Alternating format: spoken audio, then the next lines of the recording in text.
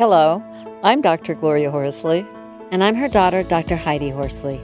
Heidi and I want to welcome you to Open to Hope Conversations, the podcast. We believe that the greatest gift you can give yourself after a loss is hope, using this moment to connect with others who have not only survived but thrived. So let's get started.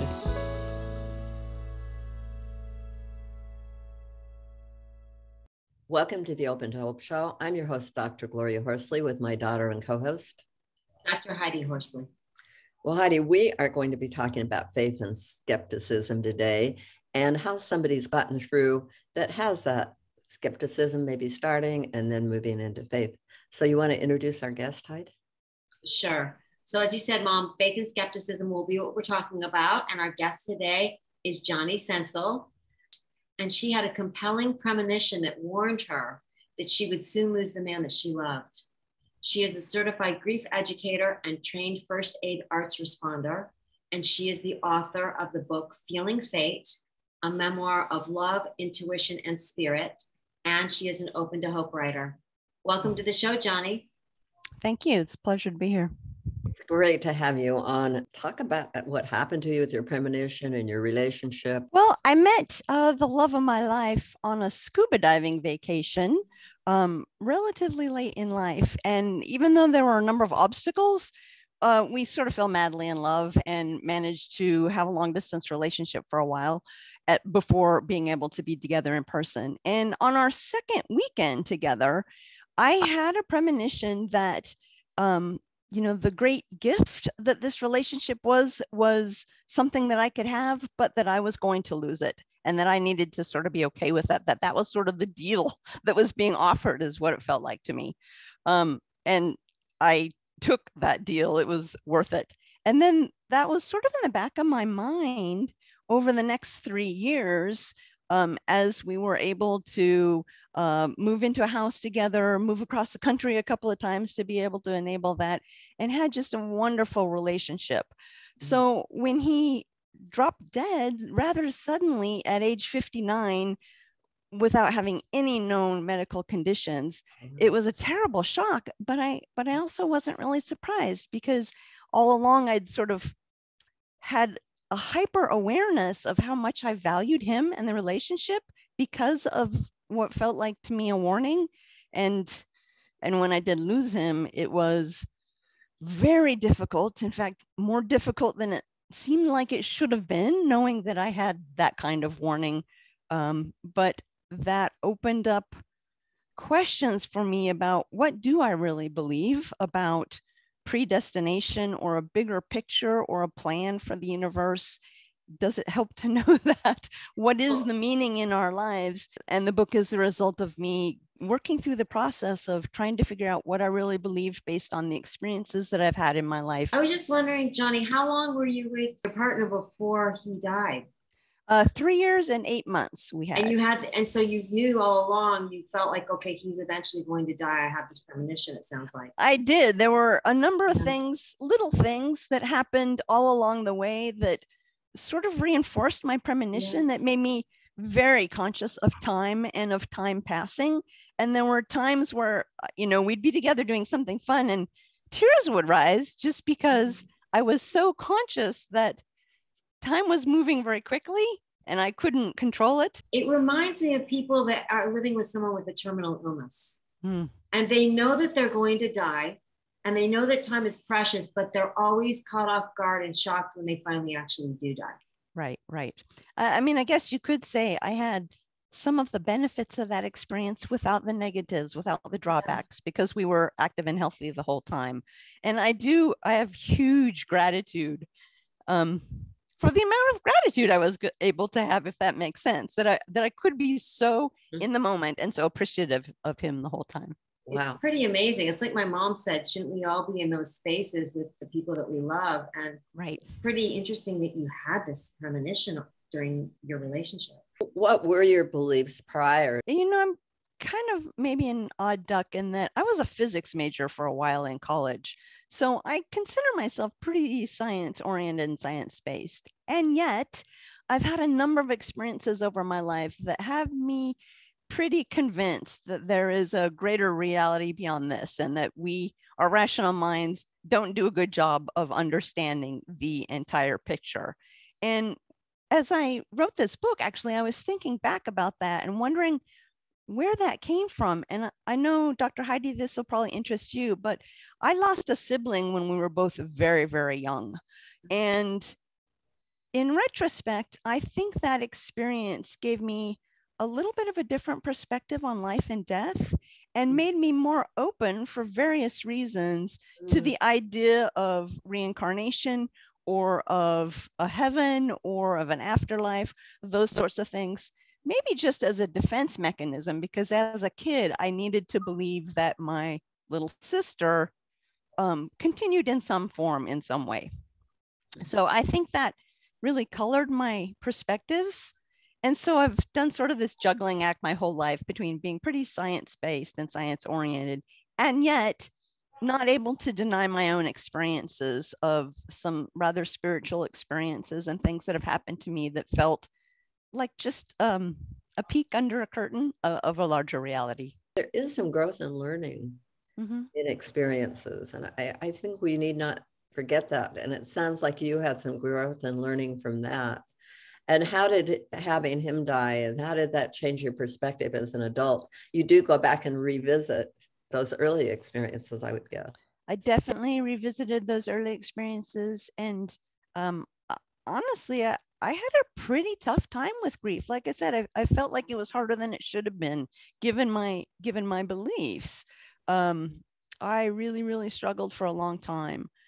But I also, because I have that sense that there's maybe more, and that our loved ones continue on in some form, that was actually one of the things that sort of pulled me through. I was able to start really paying attention to and kind of building the continued relationship that we have, so that even though he's not here physically, I do feel like things happen, and things that I can do actually allow me to continue feeling my love for him and his for me.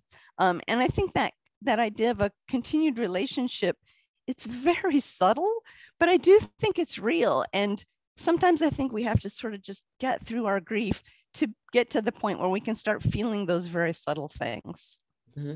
And what type of things do you have subtle? A number of things. There are a few I share in the book, but things continue to happen to me that feel to me very much like the universe kind of giving me signs or approving of what I'm doing. For example, I very recently went back to Hawaii to go scuba diving for the first time since his death. And I was pretty worried that that was going to be a miserable experience, because I went by myself. So the entire time it's sort of a comparison between being there with him and being there by myself. But from my first moment there, amazing things kept happening that just very much felt like the universe smiling upon me. And if nothing else, Tony sort of approving of the fact that I did that. And I ended up having a wonderful time, because whales were giving me performances that nobody else saw, and spinner dolphins were spinning for me when I was the only one on the beach. And, you know, huge rainbows were coming out, and I had all kinds of adventures and stumbled on all kinds of interesting and intriguing things that I didn't anticipate.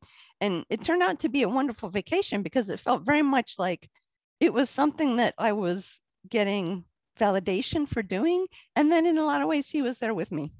Mm-hmm. Oh, that's lovely. I like that.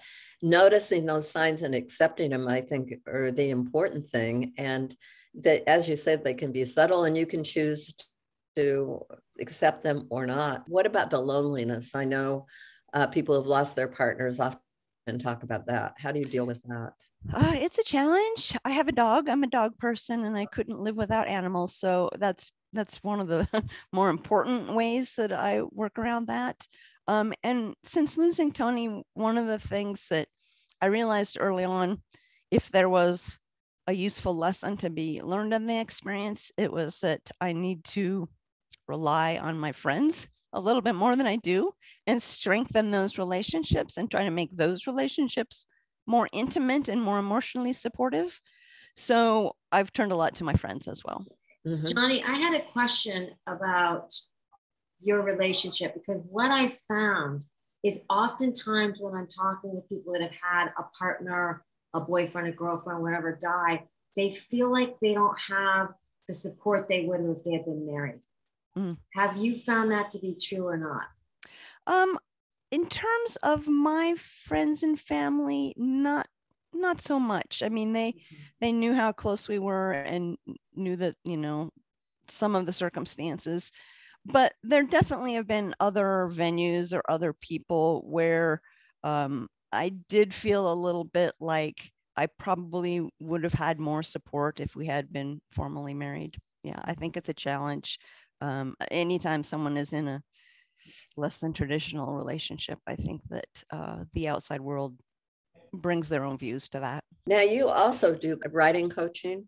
I have just sort of started creating a writing through grief workshop that I'm eager to try to share with folks, because it certainly has helped me a lot.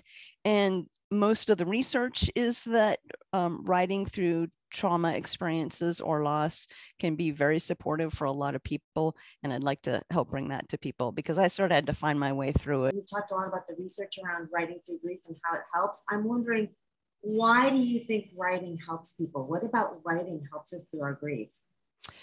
I'm someone who tends to believe that when we're in the process of writing, especially if we're doing it longhand rather than on the computer, I think it's a little bit easier for things to bubble up from our subconscious and come out the pen before we're even really recognizing them consciously ourselves. And I think that's one reason that it helps us express emotions that we might not feel comfortable expressing to another human being or even into an empty room, because we know that it's on a piece of paper that we can throw out or burn or crumple up or whatever if we feel like we need to do that. So to me, writing feels like a safer space to release emotions than many of the other opportunities that we have.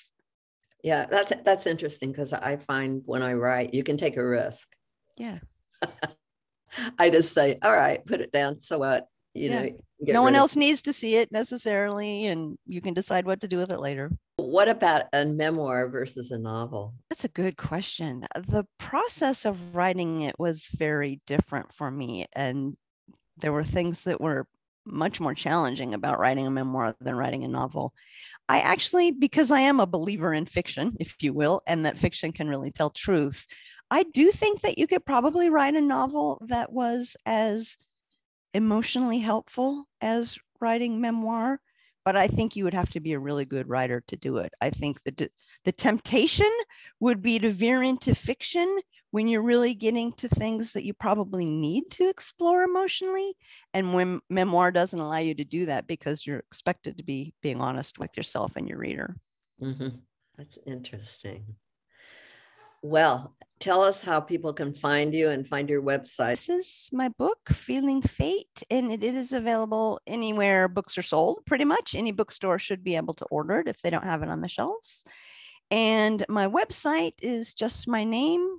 You can type in www.jonisensel.com, JONISENSEL, and that'll take you to my website, which is sort of oriented around creativity and the use of creativity for nurturing loss and for soothing trauma and grief and other difficult emotions. So everything on my website is sort of oriented toward that. There are tips and tools and other readings.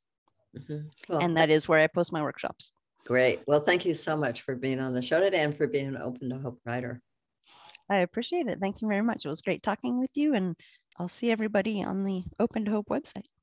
Right. Thank you, Joni. And thank you, as my mom said, for being an Open to Hope writer and for giving people hope after loss. My pleasure.